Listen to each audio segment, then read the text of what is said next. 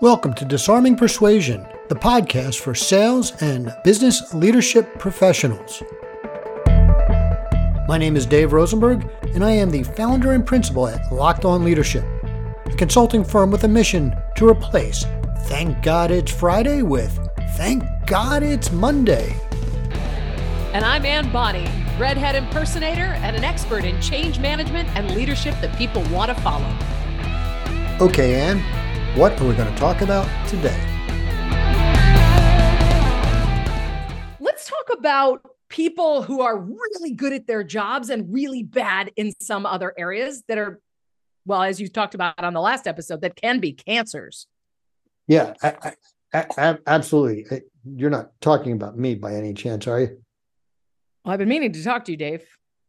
Which part of the job am I really good at? At least stroke my ego. At least start there. The recording, the posting part. No, actually, I suck at that. Actually, our last we missed a week because I just got so behind. I'm like, and actually, we almost missed 2 weeks. Like I posted what should have been a week ago or 2 weeks ago, Monday or whatever. Like I just posted it yesterday, which was Tuesday instead of Monday, and then no. Sorry, you missed on that one. So you suck at telling me what I'm good at. I only say that you're good at it, so I don't have to do it. Well, I mean, it is my responsibility. I'm probably going to find somebody to take that on, but yeah, it's when we start making all the money. I monetized my other podcast, Dave. You know how much I've made so far? 23 cents. 17 cents. Woohoo! Yeah, that was not worth the paper it was printed on. I don't even know how they're going to pay me, and I don't care. Anyway, but let's talk about this, though. And we mentioned it in the last episode. So we were like, let's just go ahead and talk about it now. Well, we've got somebody on the team who's really, really good at one aspect of the job and really, really bad at another. Yeah. And when this has come to me, and I don't mean, because I frankly don't deal with this in the sense when I've had employees, I don't have the challenge that most people have. But I remember talking to the owner of a electrical contractor here in San Diego, and as a small family electrical contractor, service contractor, so not a construction. They would go out to your homes and either do projects in a home or fix a problem in the home. And they had this one guy who they said was just really good on the production side. He was a good electrician. He made a lot of money because they got paid by the project sort of thing, but he did nothing else right. And I can't afford to get rid of him. Is that what you're talking about? That's pretty much what I'm talking about. When somebody creates a toxic work environment, or they don't, somebody's a great salesperson, but they don't submit the orders, and, so they get delayed, or, whatever aspect where they are as good at one thing as they are bad at another. Yeah. So what is it you recommend doing with them? Well, I mean, it all depends, obviously, on the situation. But I think the thing that so many people are afraid to do is potentially move them out of the position, because there's a scarcity mindset that we're never going to be able to find anybody that good to fill that role. But I mean, like a friend of mine called me the other day, and the one guy that she's working with is holding them hostage. He knows he's really good. He knows he's the golden child. And so he's just not doing the stuff he doesn't want to do. And it's really impacting the business and the culture. Yeah. And, let's look at this from a sort of global perspective. First of all, the act of failing to act, right? That's what we're talking about from a manager, leadership, ownership perspective, right? We're talking about failing to act, failing to hold people accountable, right? So first of all, that's an act of cowardice, right? That comes from fear, right? And cowardice is inaction in the face of fear, right? As the opposite of courage, which is action in the face of fear, right? You can't be a coward if you're not afraid. You can't be courageous if you're not afraid. Correct. Right. And so if you decide not to act because of fear, that's the definition of cowardice. Or run the other way. Well, I guess that's an action, but yes. Yeah. All right. But I think our point here is acting obvious. On the situation is what you're saying. Yeah. Yeah. Yeah. acting to change the situation as opposed to remove yourself from the situation. Right. So that's cowardice. And so how do you find courage? Right. Because that's really a question, is where does courage come from? Right.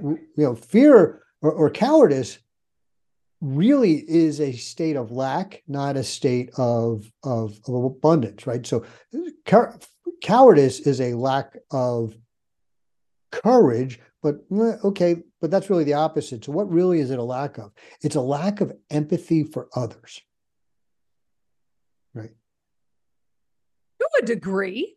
I think it would be more what you were talking about was that sense of lack. It's the scarcity mindset that there isn't anybody else that could do this as well as they do. And we can't do it without them. I think that's, well, in this particular situation. Right. And I'm just saying, I think there can be empathy for others. People could know the impact and still not step forward and say, I'm going to do something about this. I'm not sure about that. And let me tell you where I come from and why I say that. I don't think they truly know the impact. Okay. They may intellectualize a little bit, but courage actually comes from caring about others. It was actually Lao Tzu, who was the founder of Taoism several thousand years ago, who said, being cared for deeply by others gives us strength. Caring deeply about others gives us courage. When we care about others, we have empathy for them, what they're going through. That's where courage comes from. So if we are fearful, if we are cowardice about an action, I shouldn't say fearful, right? Because you have to have fear to show courage. But if we are not courageous about it, it becomes because we're not truly understanding how our lack of action is negatively impacting others. Because if we did, we would act as a human being. That's just sort of the nature of human beings. Y'all didn't realize that Dave wore his loincloth to today's philosophical discussion. I actually wear my loincloth every day. It's so comfortable. Oh my, thank goodness this is Zoom. Well, and I think that's the key. Hold on. Here we go. Fairness for those who aren't watching, right? Which is everybody. Don't stand up. Good God. Right. I was about to say, it is below the desk. Not Jeffrey Toobin. That's the new like Zoom below the belt thing. Oh, it's below the desk. Anyway, no, but I think this is really, really important to think about as we're making any courageous leadership action is what is that people are discounting the if I don't move, and they're only thinking about what could go wrong if they do. Right. So let's talk about what is going wrong by not moving. Okay. So we have this scenario where we have, and I don't care what it is. They are a producer in one small area.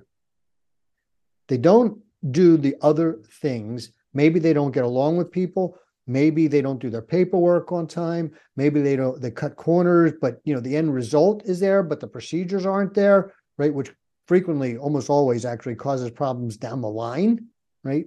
Right. So there's this host of other, I know, air quotes, folks, little things they don't do, but because the end result seems to be what we want, we're afraid to get rid of them. Right.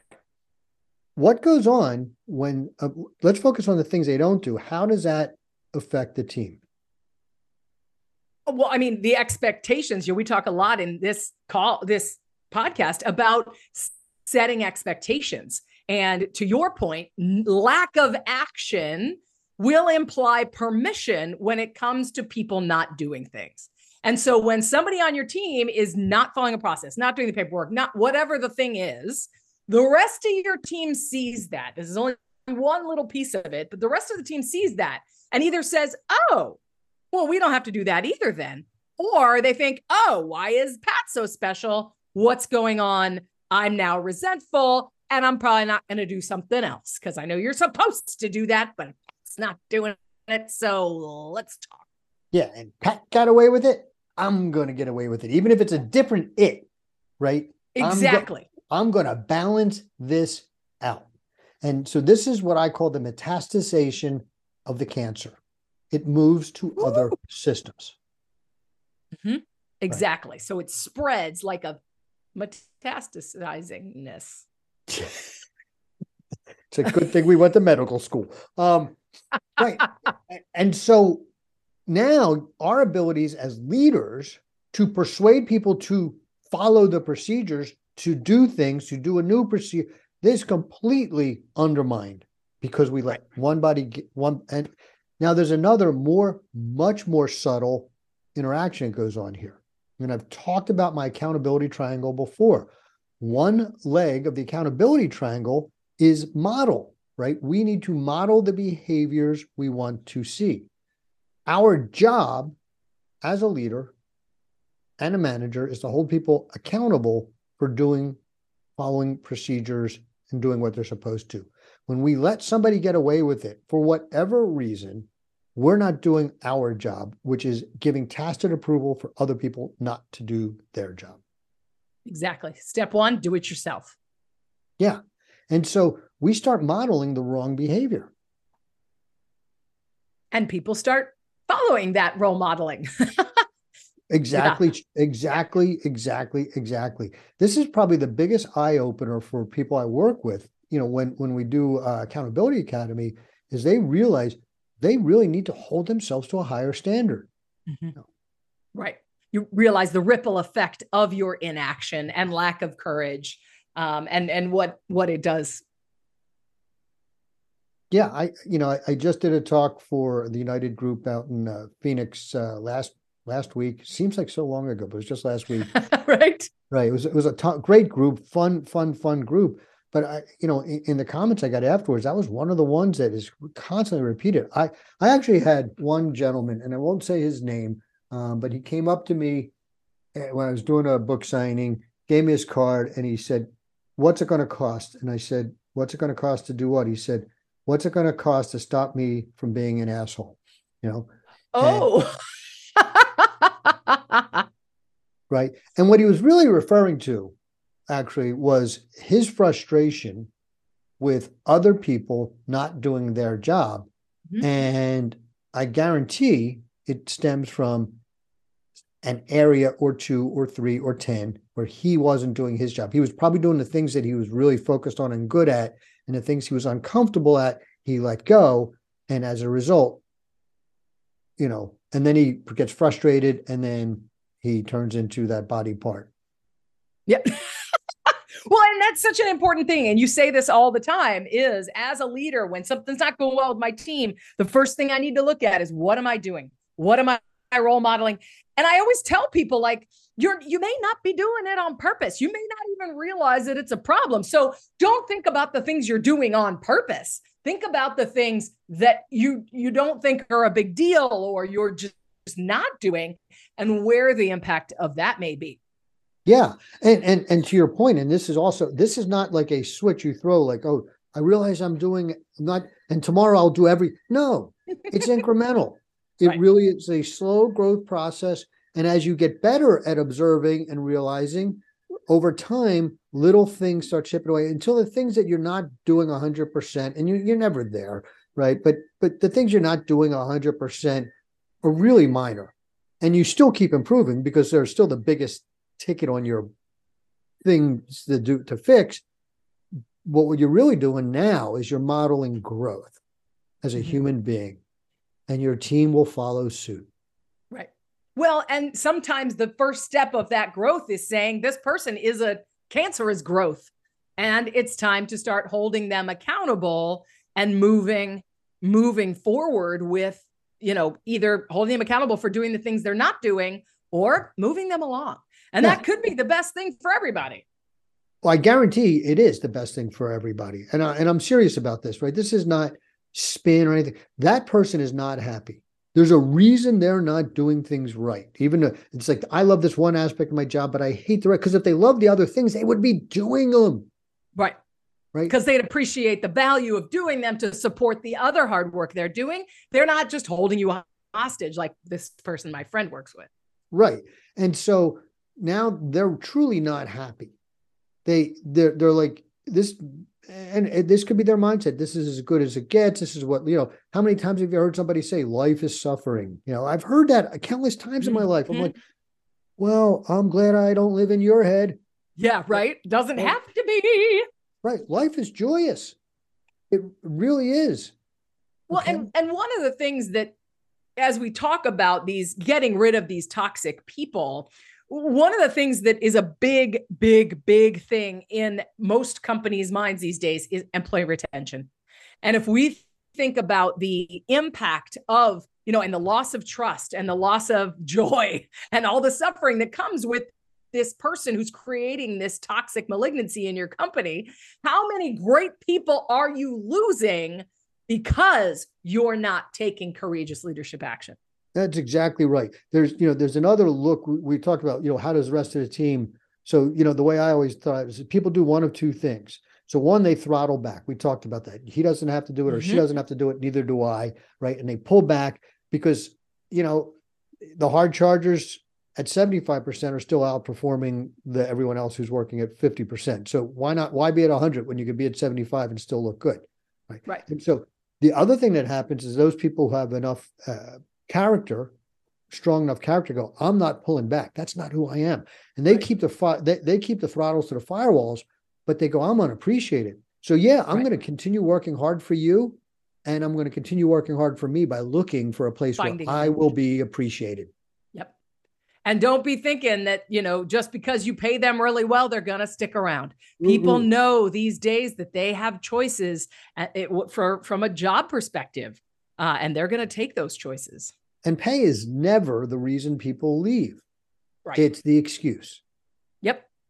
Well, and burnout and overwhelm and, job happiness is such a common conversation these days. People are looking to be fed and, fed and watered and fertilized by their job. Nurtured. I think the word you're looking for is nurtured.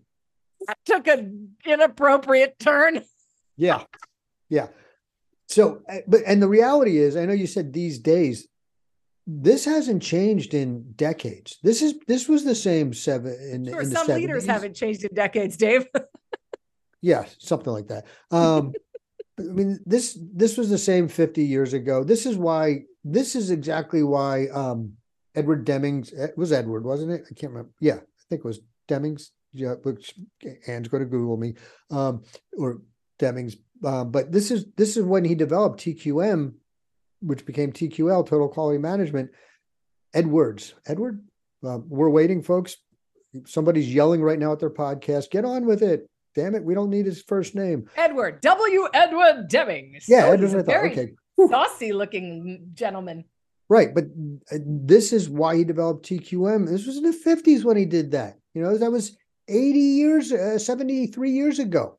This has been the same no matter what. It's not just today. The difference is today more business leaders are aware of it and act on it. Back then, it was so novel that, it was hard to find a place that catered to your whims. Yeah, right. And so figuring out, how do we keep the right people?